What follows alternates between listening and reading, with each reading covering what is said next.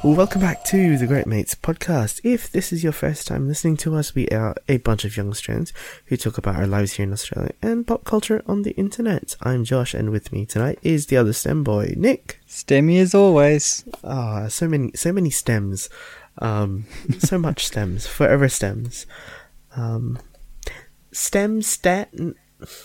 don't know. Anyway, it's just the two of us, so we don't have anything STEMmy planned, I think.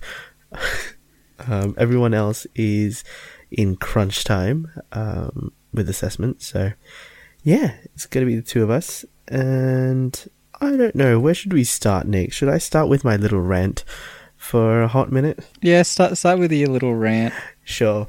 So MasterChef Australia is back for another season, and I didn't realize I would get so salty so quickly.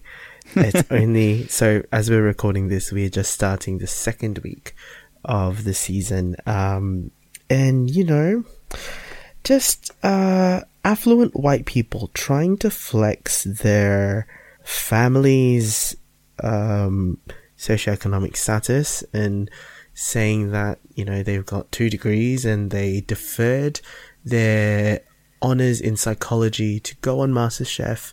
And the main reason is, you know, apart from liking the food, it's like they didn't want to do their masters for the sake of doing it. So I got real pissy, because, you know, I don't need the flex, and it's just, you know, fuck that shit. And a lot of people on the live tweeting community obviously agree, because, you know, why even bring that up?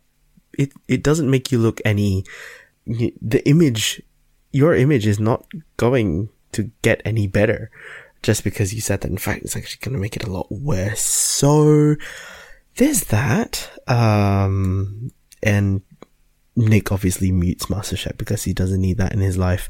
Oh, I mean, I can deal with it. I can deal with a bit, but last season you got quite salty about various things, quite on brand. Yes, and also just other people. Like I watched the first couple of seasons when it was actually like fun and people trying to live out their dreams, and now it's just people being salty and just hosts punching people out at the soccer, and it's just lost its charm. Yeah, you could say that. After 11 years, it's gotten real tired. And if any indication of me like bringing out the salt and the fire, the second week we're back in the new season is any indication, it's time for a change, ladies and gentlemen. And I'm hoping that happens real soon, because if it continues to go this way, I'm probably not going to be watching the rest of this season. I have better things to do, like continue investing in Netflix content. So yeah, there we go. I have nothing else to say on that apart from just don't flex that shit if you come from a position of privilege, and try and work it as some sort of emotional side story, because yeah, I'm not buying it, and I'm pretty sure the rest of the online Twitter people are not going to be buying it either. So there we go. Now that my rant's over, what are we going to talk about this week? Well, I was just looking through some stuff, and as of recording, to tie into last week's spoiler for days, Avengers is being reported to have grossed $2.2 billion, officially surpassing Titanic, and is the second highest grossing film of all time now. Okay. And it's been out for 2 weeks. That's interesting. It has to do another 600 million to surpass Avatar. Okay. So maybe? I don't know. Yeah, it's hard It's to interesting say. because you have to adjust for stuff like inflation, right? Yes. So This is without inflation. I bet with inflation, it's probably... When was Avatar? It was like 2011, I think. no, Avatar was 2009. Avatar is 10 years 2009. old. So 10 years of inflation, probably not quite enough to bring... Not even okay. So I'm looking up the wiki for this, and in 2017 dollars, Titanic made 3.08 billion. Avatar made 3.25 billion, and Gone with the Wind adjusted made 3.7. So Yeah, but there was nothing else on it at that time. It was like you watched Gone at the Wind or you watched a Tumbleweed. that's true. To be fair, that film is now 80 years old. So, but still, that is a pretty amazing feat for Endgame. Like, Yeah. in the span of 2 I weeks, mean, so. people were super hyped for this film. That And is like true. I said last week, this is the first film I like voluntarily saw a second time. Mm-hmm. And it's a film I'm still thinking about. And the last time I saw it was like a week and a half ago. Mm-hmm. And I'm still like, fuck, that was a good film. Mm-hmm. And like I've listened to podcasts about it and people are poking holes in it. I'm like, I see your holes, but also fucking Cap has the hammer. That's true. Like as I was trying to not say too much last week, Mm-hmm. as a comic book fan, that film was like everything I could ever wish for from a movie. I like, after talking about it with some people, it's like, for me, my overall impression of it is still like, it's a pretty good ending, honestly, for a lot of the characters that we've grown up with. So I'm happy about it. I mean, compared to other stuff that's gonna be out there, I don't know. I'm still like, it's decent, but I don't know if I would consider it the best. But that is, again, just me, and I have not invested a lot of money into watching the MCU in its entirety. So there's that. Oh yeah. I get people. Like I said, I devote a lot of money. One to get, like, I'm not even that much of a Marvel reader. I have to say, but I still keep on I keep on top of not all the ongoing stuff that's happening, but like most of the big events. And I think I could, like, if there was a I have gone to superhero trivia before, but I can like stand up to the best of them in my knowledge of stuff, and I know the vibe of the characters, and I was a big defender of the Cap Hydra situation from last year or the year before. So, but yeah, I also get people being like, it was good, but either not understanding stuff, or like a friend of mine like loves to read comic books, but she hasn't seen any of the movies really, and she was like, I haven't even seen Infinity War. And I was like, then do not even bother about Endgame. Just wait, watch the other stuff, because you are not going to, like, she'll know the characters, and she will get all the, and she would understand it, but I'm like, you're not going to have the same enjoyment, and it's not going to have the same impact as everything. Yeah. Also on Avengers from this week, there was the stupidly looked into "I love you 3000" line. Oh, Like, yes, I saw that. That over over analyzing is one of the things I hate the most about the nerd community. Because it doesn't even make any sense to begin with. So, for those that don't know, people were saying I Love You 3000 comes from the MCU, including Far From Home, right? Yeah. Yeah, including Far From Home having a total runtime of 3,000 minutes. Now, for that to make sense, one, Far From Home has to go for 121 minutes. That hasn't even been announced yet. So first people were grasping at straws to come up with absolutely nothing. Mm-hmm. And then the real meaning behind the line came out, and it's a lot better than that. It's what Robert Downey Jr.'s kids say to him and he says to them. That's just cool and cute, and what's not to like about that? A bit of like a personal parental touch to a movie, and like that's the type of stuff I like in these larger film universes, like a bit of personality. Yeah. It is very interesting to see, especially I know with the Marvel Cinematic Universe fans try to impart meaning on some things, especially like things like this, like the I Love You 3000, and to see where that comes from, it's just sometimes they just need to take a step back and not read into it too much. I really wish they could, but you know. Yeah, you can, like, I've got no issues with people analyzing stuff or looking into stuff, like Morgan being like, I like cheeseburgers. Mm-hmm. After, like, that's the first thing Tony has when he arrives back in America in Iron Man. Mm-hmm. Or his final lines being, I am Iron Man, which are his final scenes of the first Iron Man movie. Mm-hmm.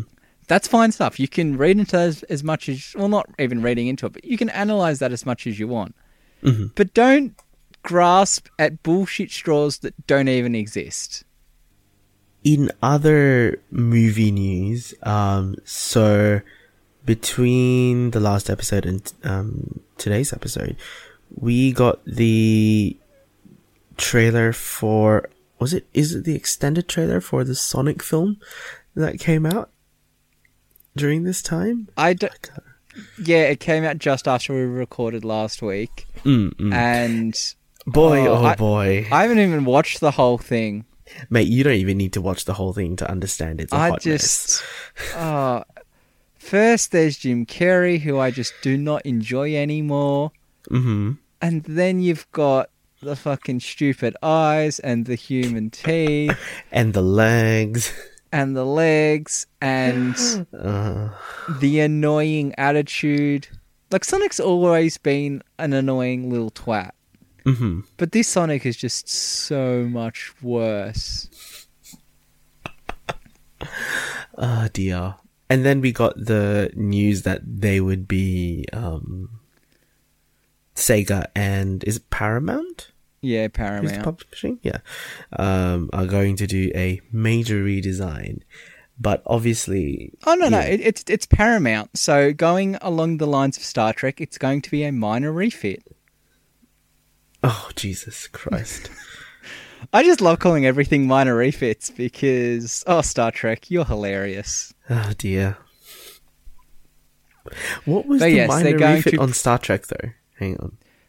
So, like, anytime anything happens to any ship, they're like, oh, the ship had a minor refit. Yet they'd be like, we've installed 120 extra guest quarters, and that's a minor refit. Okay. I'm like, no, that's a pretty big... Or, we've changed the warp drive. I'm like, to do that, you have to deconstruct the ship because the warp drive takes up, like, the entirety... Like, it goes from the bottom to the top of the secondary hull.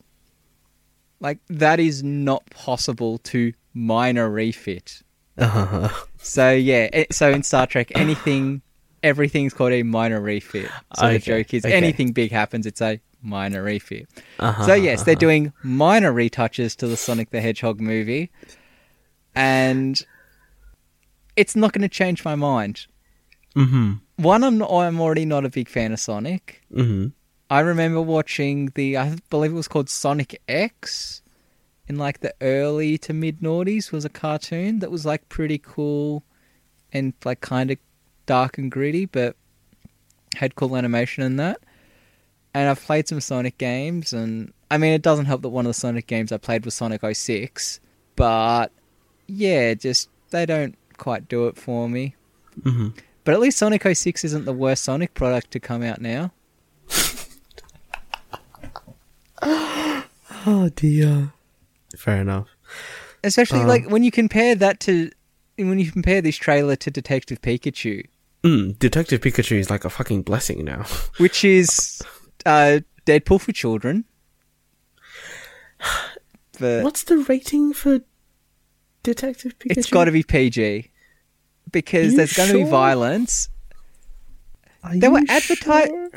It has to be at least PG. Hang on, let me take. Like it's got to be like, because it can't be G because there's going to be violence, and it can't be M. And it can't be M because you've got a child audience that's going to want to eat that stuff up. So it's got to be PG. Okay, hang on. Is that the American rating system that it's got? Yeah, while I have a look for the ratings, with the minor retouchings, for Sonic, I was really hoping that they would at least delay the premiere, but after Apparently a week, not. It seems like they're not going to do that, and that's gonna suck balls. I also saw a thing on the internet where people were like, support this film now. Like, think of all the animators that have to do all this extra work. I'm like, yeah, but I'm not supporting stuff because of the animators. The problem with Sonic 06 is not the animators or the game designers or the what story. It's just that they just don't work together. The animation looks fine. The story is probably fine. But when you add everything together and add in the Sonic IP, which has some... like, it comes with a fan base and some connotations to it, it's not going to be... it's not going to be enjoyable. When you look at, like, all the terrible YA movies we had come out over the last, like, 5 to 8 years, the reason they're bad is because the fans came in with pre-existing ideas of what would happen. I still hate Catching Fire because it doesn't carry through the one trope throughout the entire Hunger Games series, particularly in that second book, which is bread. There is no bread. And I'm like, but that's how the plot of that book works. The plot works because they get married by toasting bread, and then they drop the bread that helps the people understand where to go and when the revolution is going to start and where it's going to start. So, yeah, it's going to be bad. Not because of the animators. It's plus they're going to get paid. Like, I'm not going to feel bad for someone getting paid. I mean, the thing is, people have brought up, is the crunch going to be ethical? Like, yeah, and that's the real gray area of this. Is like, we understand that the concept of the crunch time really impacts people's quality of life. And there was that whole thing that came out. There was that whole thing that came out about Red Dead Redemption 2, where one of the head devs was like, it came out they were doing like 80-hour. No, what was it? Because 80 or 100-hour. Yeah, they were like doing weeks, really right? long weeks, and everyone was like, "Oh, I feel sorry for it." But it was only like the main 12 people that were doing it, and it was only for like 2 weeks, and that was all voluntary, and they got paid. But also, as Funhouse talked about, like, you kind of know when you're going into something. You know about crunch time. You know, as a game gets closer, you may be working harder to make sure it gets published on time. And the same probably happens with the film industry. You know when your special effects are due. So when it comes closer to a deadline, it's like when you're writing an essay. Like, you know when that essay is due, and you're still going to be working on it. Even if you say you finished it, 2 weeks in advance, you're still probably going to be, you're going to go, oh, maybe I can fix this or I can fix that. And most of the time you get to an hour before it's due and you're like, oh fuck, and you're crunching. So I think the animators for Sonic, like, they know about crunch time, and especially with these types of movies, like, that trailer is probably all the special effects they had. They're probably still working on the special effects. So honestly, it's probably not that much added work. Like, it's going to be a lot of added work, definitely, but it's not like they're having to redo an entire 2-hour film. But at least the fans can come out and go, look at what you could just do and it'd be 1,000 times better. Where you're like, just put the eyes touching and make them big, and fix those legs. And fix the legs and fix the teeth. And the human teeth was disturbing. Oh, the worst one is when they put the human teeth into his eyes.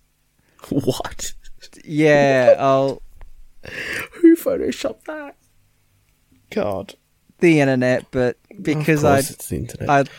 I have weird tastes when it comes to stuff, I see a lot of terrible teeth memes.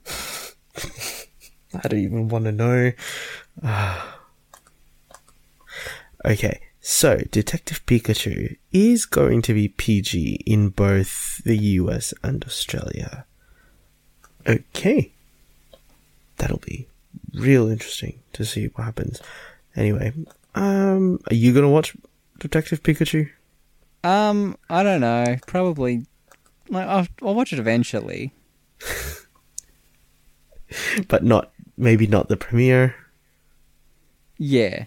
Yeah, fair enough. I don't know. Maybe I might use a freebie and go watch it next week. We'll see what happens. Yeah, freebie doesn't sound that bad. Fingers crossed, though. But yeah. Okay. So there's an article that I dropped in our link dump just a few minutes before we started about officially, canonically, Uno, or Mattel, who created Uno, says that you're actually not allowed to stack draw 2 and draw 4s. Even though I'm sure a lot of people would have had house rules saying that you can stack draw 2s and draw 4s. I've done that before, and I have seen the joy in my face when I was able to say, draw 18, yeah bitch. To real close friends of mine. That's why we don't play Uno as much anymore. But yeah, Nick, from what I've gathered, you love rules and therefore don't agree with the whole stackable. I'm cool if you have rules that are set forward and are continually used. Like, there are games where, like, we'll play the game the first time and we're like, oh, this is terrible, let's just do it this way, and it either makes it quicker or makes it easier, and I'm like, cool, that's fine. But but as long as everyone agrees on the rules, before, after, whatever. Like, yeah, as long as everyone agrees on the rules before the game is started or midway through the first playing it, you're like, cool, let's change this. I'm okay with that. But then you've got to stick to those rules. Mm-hmm. So it's also why I don't play Uno, because everyone has different rules. Yeah, that's true.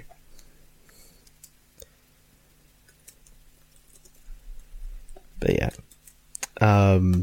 Yeah, so you're actually... What did they actually say? Hang on, I can't... I remember reading an article that was like all the misconceptions about the rules. But yeah, the big one is that +4s don't stack and should never stack. Also, one of the other big ones is that you can finish on a action card. You can? You can Or is finish that- on an action card. Oh. A lot of people say you can't finish on an action card. Okay. I can't remember what they said about wilds, though.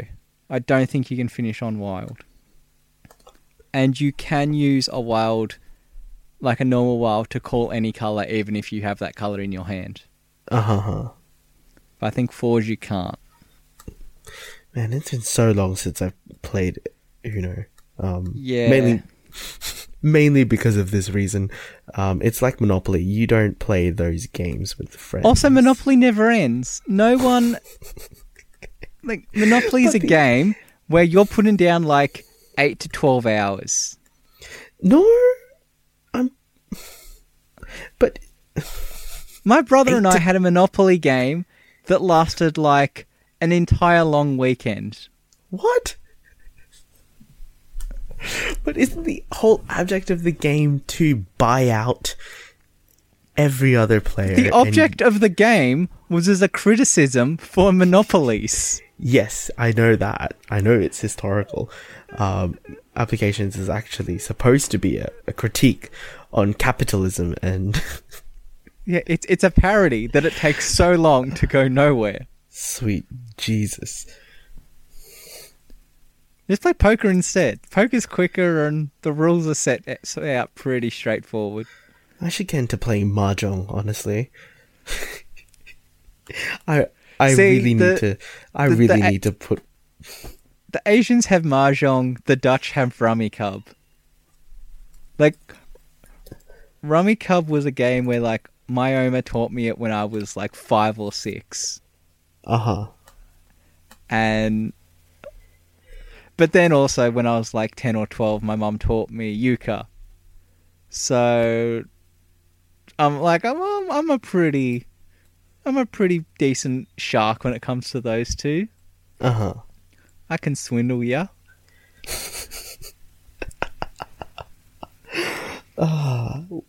Even when we all meet up, we are, and I'm sure the listeners will already know, we have plans, potential plans. We are either all going Korean barbecue, or we are all playing, I believe, Mario parties in there somewhere, and potentially I don't Mahjong. think Mario Party is a good idea, because Mario Party is literally the game that ends friendships. Well, it almost ended. Remember, Bin, Olivia, and Brandon played it when Bin was in Adelaide, and let's never forget the buffalo sauce on the blanket. That trip was doomed for Benaya. That was also when Benaya threw out his wallet. His wallet in a bin. Jesus Christ. That was an adventure to like not even be directly a part of, just to see it unfold through Messenger was an adventure in and of itself. Oh yeah, that too. Yeah, that was. Oh dear me. But yeah. And yeah, but anyway, we might be playing Mahjong, who knows? And obviously record podcasts in person. Yeah. So, this is going to be a real short episode anyway, guys, so don't worry. I think we'll answer a question that we've yet to answer. So if you guys want to send us questions, feel free to do so. Send them to us on Twitter, or slide into our DMs on Instagram, and leave us those questions. Brandon's left us a question from the bulk of questions he left us a few weeks ago, that also contained the unicorn mirror. So the question I'll pose tonight on this episode is, how do you think national museums should strike the balance between public access and commercial reuse of digital content? I would say that given my experience in research and whatnot, and having gone through the process of advocating for open access and that sort of stuff, I would say that national museums, given their status as a national museum, should really be advocating for stuff like open access, and the digitization of media and whatnot. So that's sort of where I stand in terms of how it can be applied and those sorts of things. So. I mean, you can run it very much the same as how journals are run. I mean, a lot of museums run journals anyway. Mm-hmm. Where because you still financially need to have record keepers and have the space to keep records and all that. So you definitely need to charge. Yeah. I guess it's more of a question of who do you charge to continue as an institution, as it were. Even if you look at it very much how zoos work. Like, zoos were originally just rich people being like, look at all these stupid animals I have. And then it moved into conservation. Mm-hmm. Where museums also started as rich people being like, look at all this cool shit I have. Mm-hmm. But it now does need to move into the conservation of culture and history and all that, which, I mean, they already do. Where you need to keep... Like, kids go to the zoo to be like, look at all this cool animals still. Mm-hmm. So you need to run museums in such a way where... Because the consumers are where you're going to get most of your money from. So I think it's about putting on a show for them. So having pretty things where you can charge people and get a lot of your money to then subsidize the archival of the rest of stuff. I mean, government should also probably assist in the costs of archival. Mm-hmm. Like, kind of one of the things that jumps out to me the most about, like, when I think about this, is when I was in year 11 and we went to the Sydney Jewish Museum. And they had like a Holocaust survivor that spoke to us, and I mean, for one, that was a life-changing experience. Mm-hmm. But like, that was all you could see. Like, where this was hosted, it was hosted behind the scenes at the museum, so you could see all the archives they had of people's stories and well, they're not artifacts really, but like display items of like the shoes of people who had died due to the Holocaust, but you could see how that was all done. But then after that was all after we had this talk and asked questions, all that, we could then go through the museum freely, and then you saw how pretty.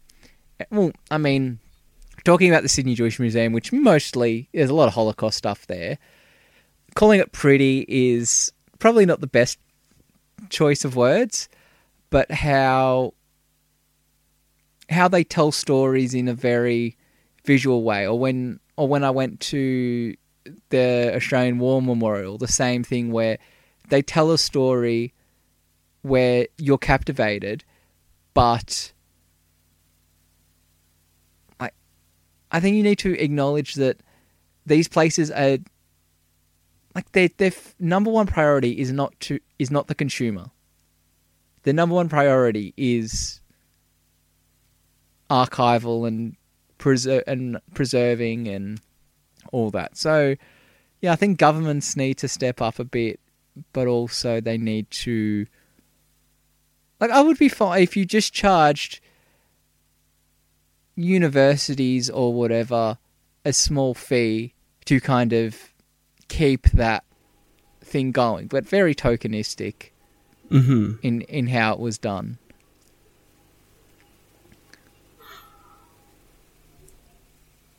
Yeah, potentially. I mean, it is a hard question. Yeah, but and really like moving into a this area of like digital conservation takes a lot of money to transfer all. What's the thing? It's it's money to transfer, but it's a lot less to maintain and to maintain and have access to. But at the same time, there's not like you still need the originals. Yeah, like it would be a terrible world when everything is digital. Mm-hmm.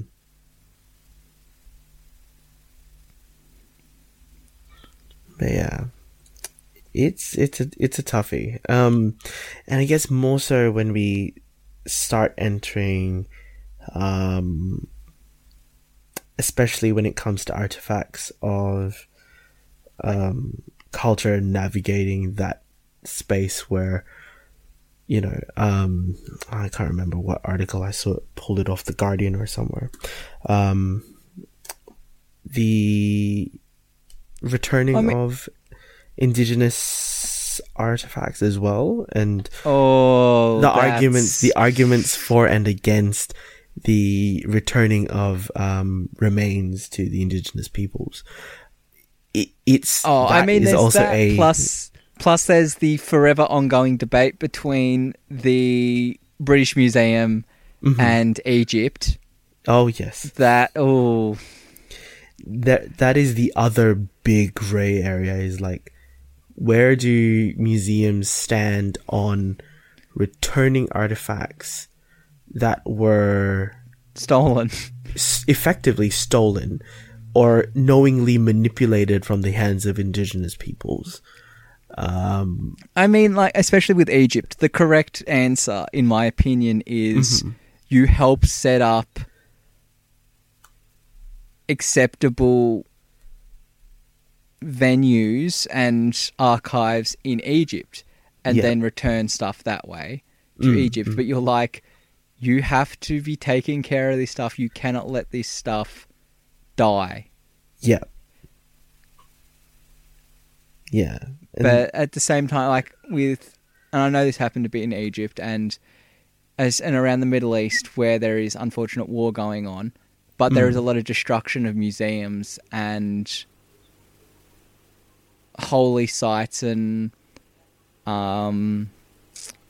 historic and sites of historical significance. So that's the thing where it's like, if I give it back to you, but then ISIL attack and it gets destroyed, I don't know how we would like that. So yeah, it is a very grey area. Yeah, and it's something that I am sort of, again, it is trying to acknowledge that, you know, we need to, in some aspects, do need to return these things, but it's also obviously, as you know, a museum's main mission is to preserve history, to inform us now. So yeah, it's just so, it's just a very delicate area to be working in. Yeah. I don't know, something to think about. And I'm sure we're more than happy to help continue that conversation on social. So yeah. It also worries me when I see like kids nowadays where their attention spans are so shortened isn't the right word, but when they're so distractible is really it. Where, like, I think about all the powerful experiences I've had at the Australian War Memorial and the Sydney Jewish Museum, where you just kind of have to stop, take a step back and kind of analyze what you're going through. Or when I go to Science Works in Melbourne or whatever, and as a STEM boy, understanding how stuff works or why concepts matter, and then I see, like, I worry that stuff like that could die. I'm very honoured to be probably the last generation who can actually interact with a Holocaust survivor and interact with World War II survivors, and probably not World War One. They're mostly all gone. Yeah, there are a few very young nurses left, I believe, that are like pretty fucking old. Mm-hmm. But yeah, and like I said, being the last generation who talk to Holocaust survivors, then it's important to archive their experiences. Because that's important. I mean, also it'd be good to, send some of those experiences to the neo-Nazis. Let them be like, oh yeah, you want to go back here? Because this is what could happen if you want to go back there. Yeah, I sort of take the position of we really, there is a place to continue to preserve stories because we need to learn from them and make sure we don't fuck it up the next time. Unfortunately, it is quite sad to see that history loves to repeat itself. Oh, also when we're killing ourselves. Yeah, that's true. Like, I was trying to, before we started recording, I was trying to find some science stories, and a lot of them are just like, we are fucked. The Earth is in an unrepairable state. We cannot change the damage we've already done to the Earth due to climate change. And I'm like, well, aren't we a great race? Aren't we a great animal? We just kill our planet because, you know what? We like it. Also, I acknowledge that it's not us killing it. It's the rich people who really like oil that are killing it, mainly. Dear. Classic, let's just ban straws because that's the big problem.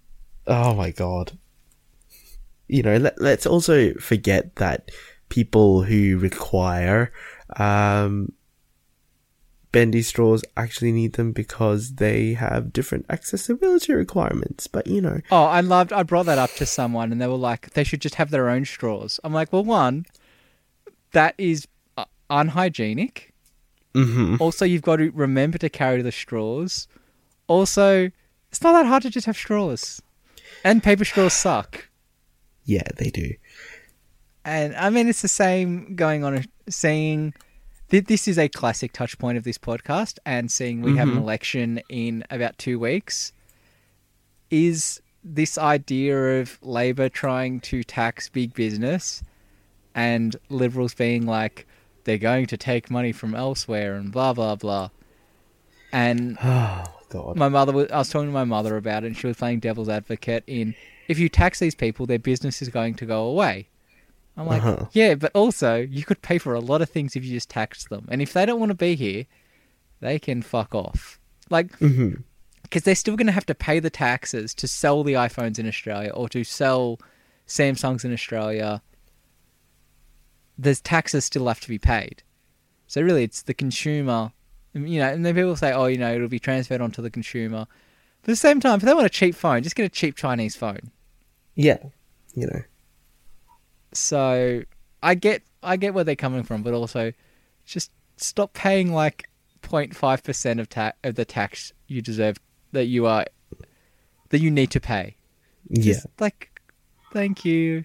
That could be all the healthcare, and that can be so many subsidies for healthcare, and education, and yes, everything. Also provision of mental health in a lot of disadvantaged communities. Oh yeah, there's one ad going on at the moment about Aboriginal children are 5 times more likely to die than white kids. I'm like, yeah, that's sad, but also it's because they're in rural communities, and rural communities have lesser access to health, and there's also a ongoing stigma that is attached to it, where there's a lot of drug abuse, and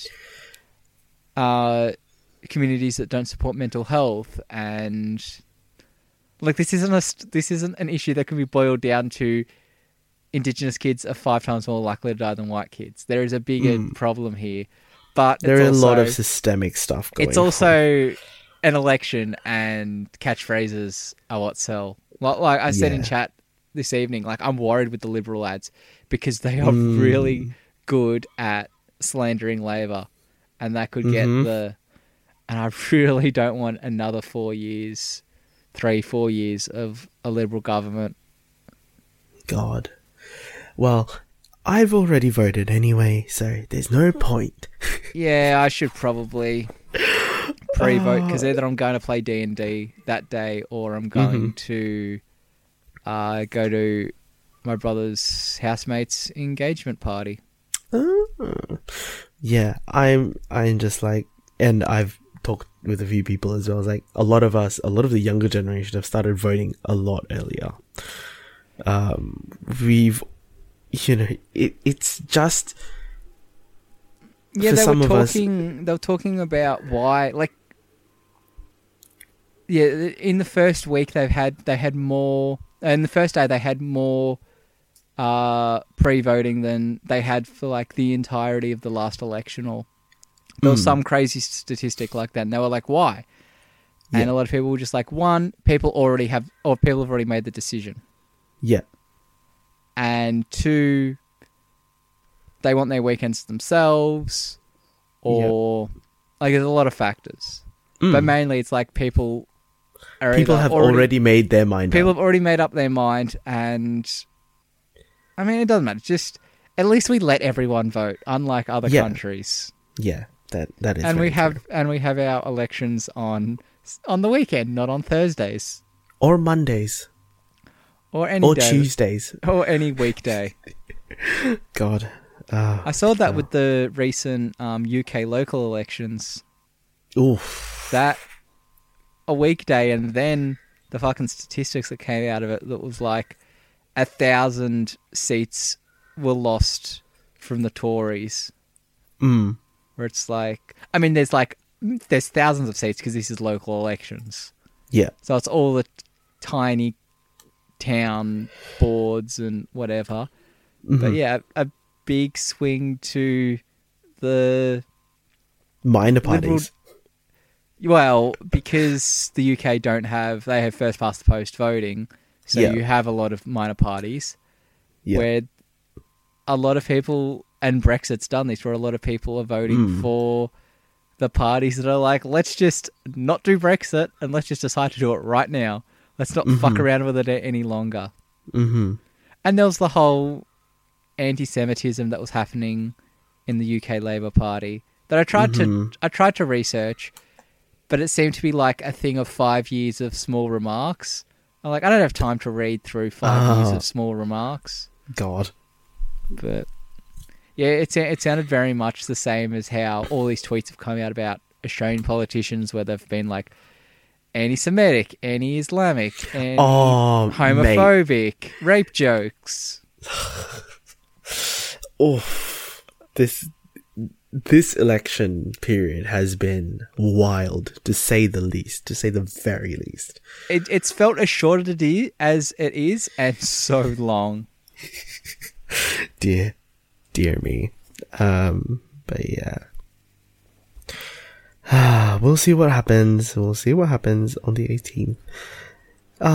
We should start wrapping up, I think, with recommendations. So, recommendations are something that we're introducing this season in the outros, where we just recommend, maybe one thing, TV, show, movie, an artist, someone that you follow on YouTube.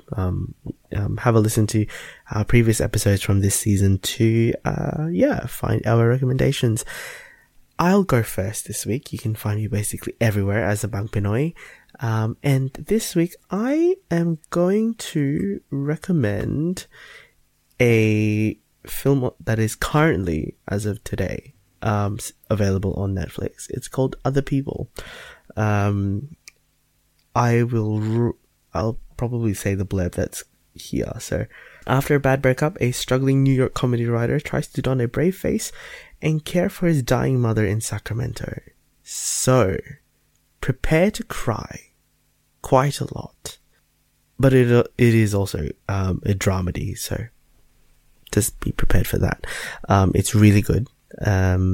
And is one of the things I have recommended to other people in the past. So you guys are going to get it from me as my recommendation this week. Nick, where can people find you and recommendation? People can find me at Nick Landkroon, NickLandkrON, on Instagram and Twitter. Twitter is where I'm most active, to be honest. And yeah, I tweet random things. My recommendation for this week, I don't believe I recommended this yet, but seeing I talked about Star Trek, it is going to be The Orville. It is a comedic Star Trek created by Seth MacFarlane of Family Guy American Dad fame. So it is, but it is not as lowbrow as though. I mean, it's very lowbrow, but it's also like all the funny parts of Star Trek. If that was just the episode. So there's like one episode about a character that creates a sex program for the holodeck. But it also touches on big issues like same-sex relationships and transgender and racism and all the usual Star Trek, the usual Star Trek, let's touch on the happening issues of the day. Mm-hmm. So The Orville. So I have a feeling you mentioned The Orville on the. I've probably mentioned it before because it has a lot of I'm enjoying it a lot more than I am Discovery. Discovery's a hot fire at the moment. Oh boy. But yeah. Also, for those of you who may not have realized, we released a very special Avengers Endgame spoilercast on Spoilers for Days. So it didn't appear here because we've effectively spun off Spoilers for Days as a separate series. So you can go find that special episode that dropped last week basically everywhere, on iTunes, Spotify, search Spoilers for Days and you should be able to find the cover art. And it's also published through Great Mates. So there's that. If you liked this week's episode, definitely give us a rating and review on iTunes, leave us 5 stars, and tell us what you would do if you're, what are your thoughts on, the balance between conservation and provision of, digital media in terms of national museums and, those sorts of things. Yeah. Find us also basically everywhere you listen to our podcast. iTunes, Spotify, Google Play Music, TuneIn, Stitcher. If you want to have our podcast on a different platform that you probably listen to other podcasts on, let us know. And if we're not already on there, we'll do our best to get us on there. Find us on Twitter and Instagram as Great Mates Podcast, GR8M8SPODCAST. And don't forget, we will be doing more episodes on Spoilers for Days coming soon, later this year. When we get the rest of Great Mates on, especially for things like Bonding, Good Place Season 4, which is definitely coming out the end of this year. Kim's Convenience, seasons 1, 2, and 3. Send us questions. And, I don't know, what else is there? There's plenty of other stuff that'll be coming out, on that channel and potentially on Let's Get Deeper. But, for this one, as we've mentioned previously, our 100th episode and our 2nd year anniversary episodes are coming up very soon. So, we might have something planned. I can't tell you anything more than that. I literally cannot tell you anything more than that. But we might have something planned for that. So keep your ears peeled. And we'll see you guys on another episode. Bye. Bye-bye.